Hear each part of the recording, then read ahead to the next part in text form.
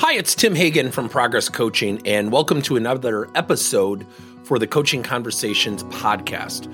Now, we are on Stitcher, we are on iTunes, and multiple different channels. Please check us out. Now, one of the things that you'll get out of our podcast episodes is a lot of content, a lot of strategy. It's not fluff, it's not concept, yet we really want you to engage with the content and let us know your feedback. If you have any questions, feel free to reach out to us. If there's topics you'd love to have us address, we would love to share them with you. Let us know your impact and let us know your feedback. When everything occurred in March, we started to think about what were our new normals. How do we go about positioning our teams to be successful?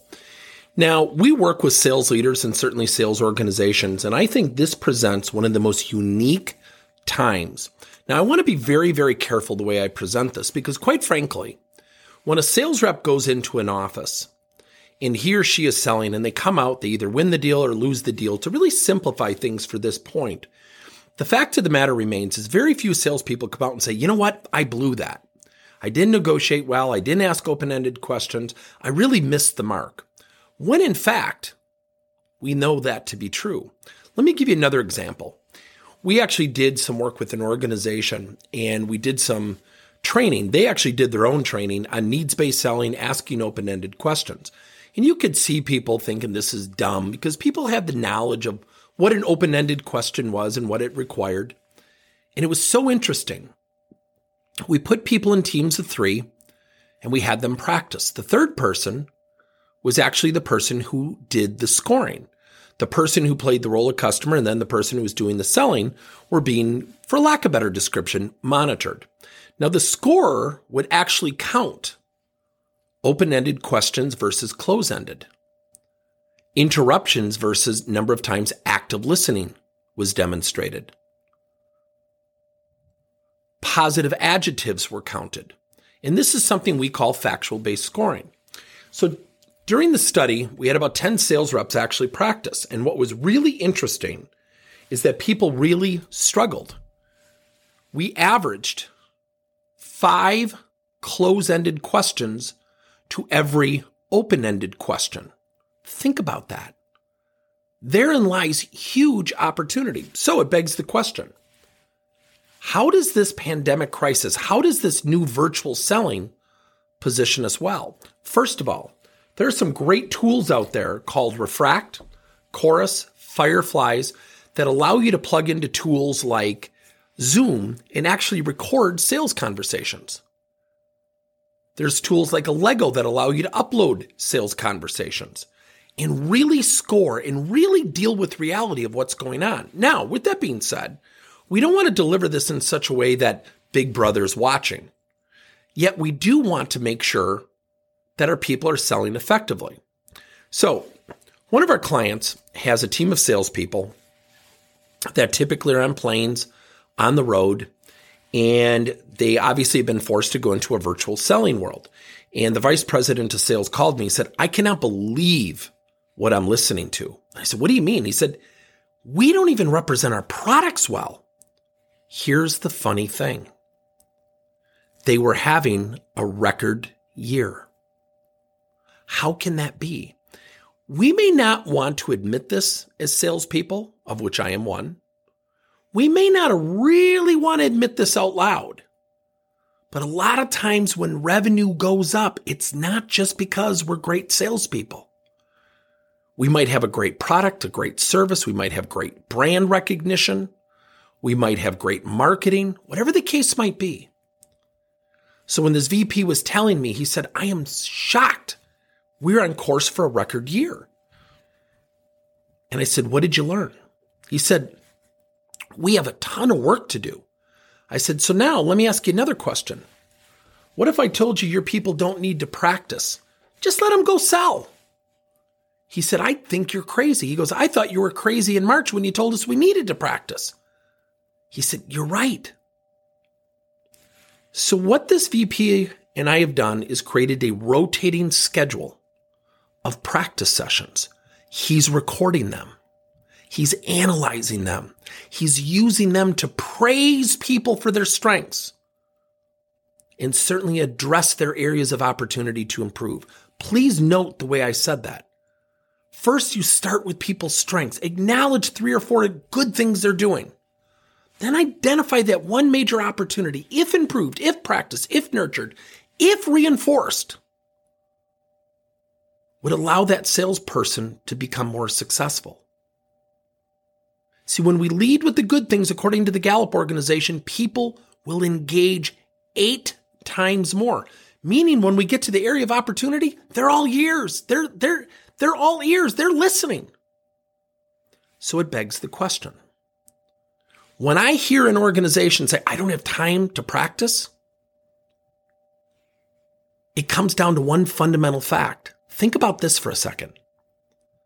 What if you and your sales team and your sales organization was not practicing, yet your competition was practicing, let's say, twice a month for 12 minutes each?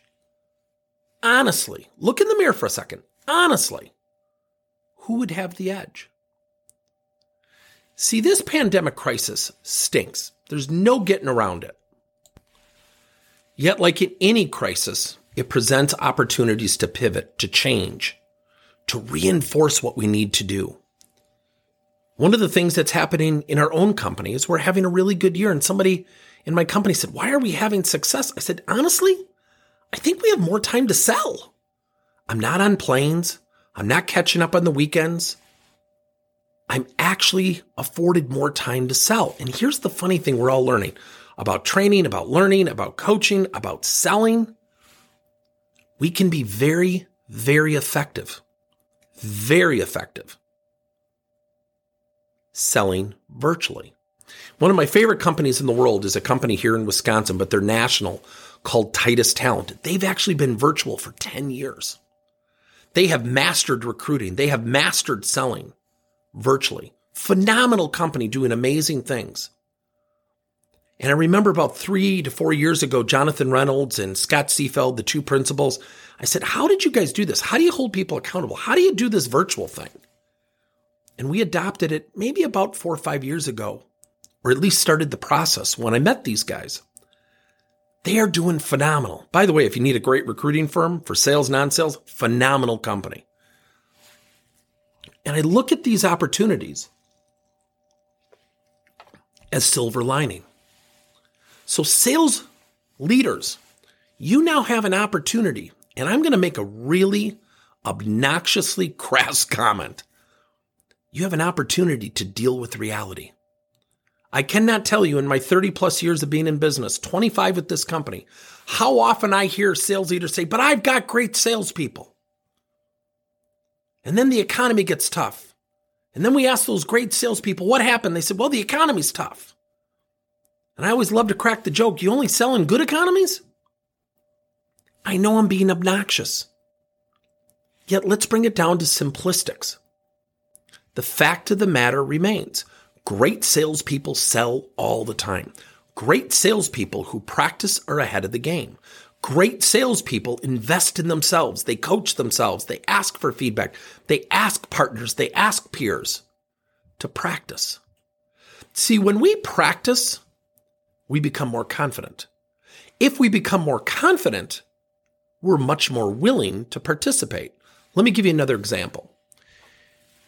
Especially during this crisis, when you think about hitting your numbers as a salesperson, it's a daunting task.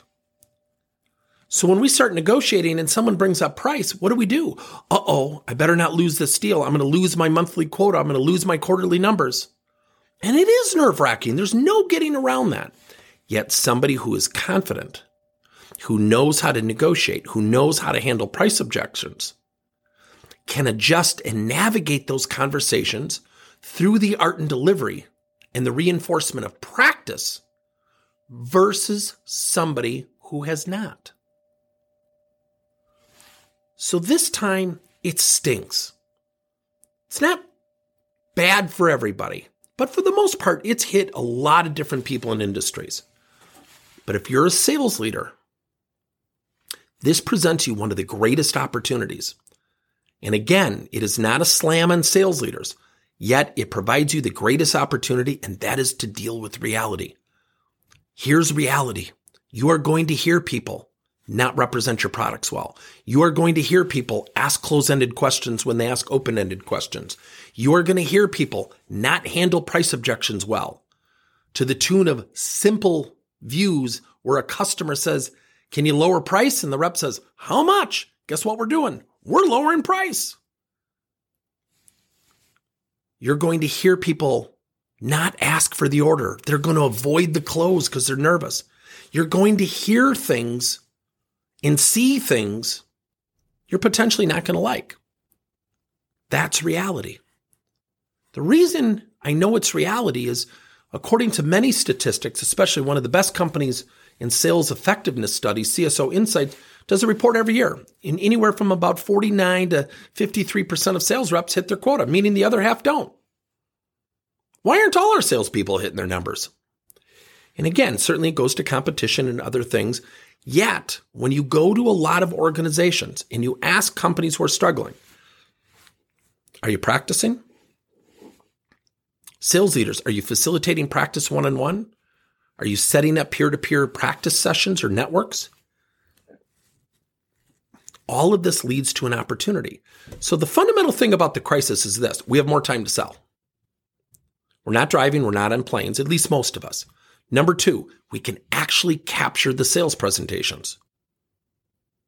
Number three, you can capture the practice sessions. There are some great companies that can help you do that. So there are products like Refract and especially Chorus and Fireflies that plug right into Zoom and other platforms like Zoom. There's a great company in Boston called Allego that does a lot of video-based sales coaching. Awesome stuff. If you are not practicing, if you are not facilitating practice, I promise you your sales team is not arbitrarily getting better. I hope this has helped. Thank you for listening to another episode of Coaching Conversations by Tim Hagen and Progress Coaching. Now, our company is always coming out with new and innovative solutions to help leaders coach their employees. And recently, we just created a new service called Coach to You, where leaders can pick and choose topics and assign 7 to 21 day programs for employees to learn and, more importantly, apply actions and then reflect and share what they're going to do going forward as a result of the learning. It's called Coach to You. We're literally bringing coaching to your employees. If you're intrigued, we'll have a link in each one of our episodes where you can get more information. And again, thank you so much for listening to another episode.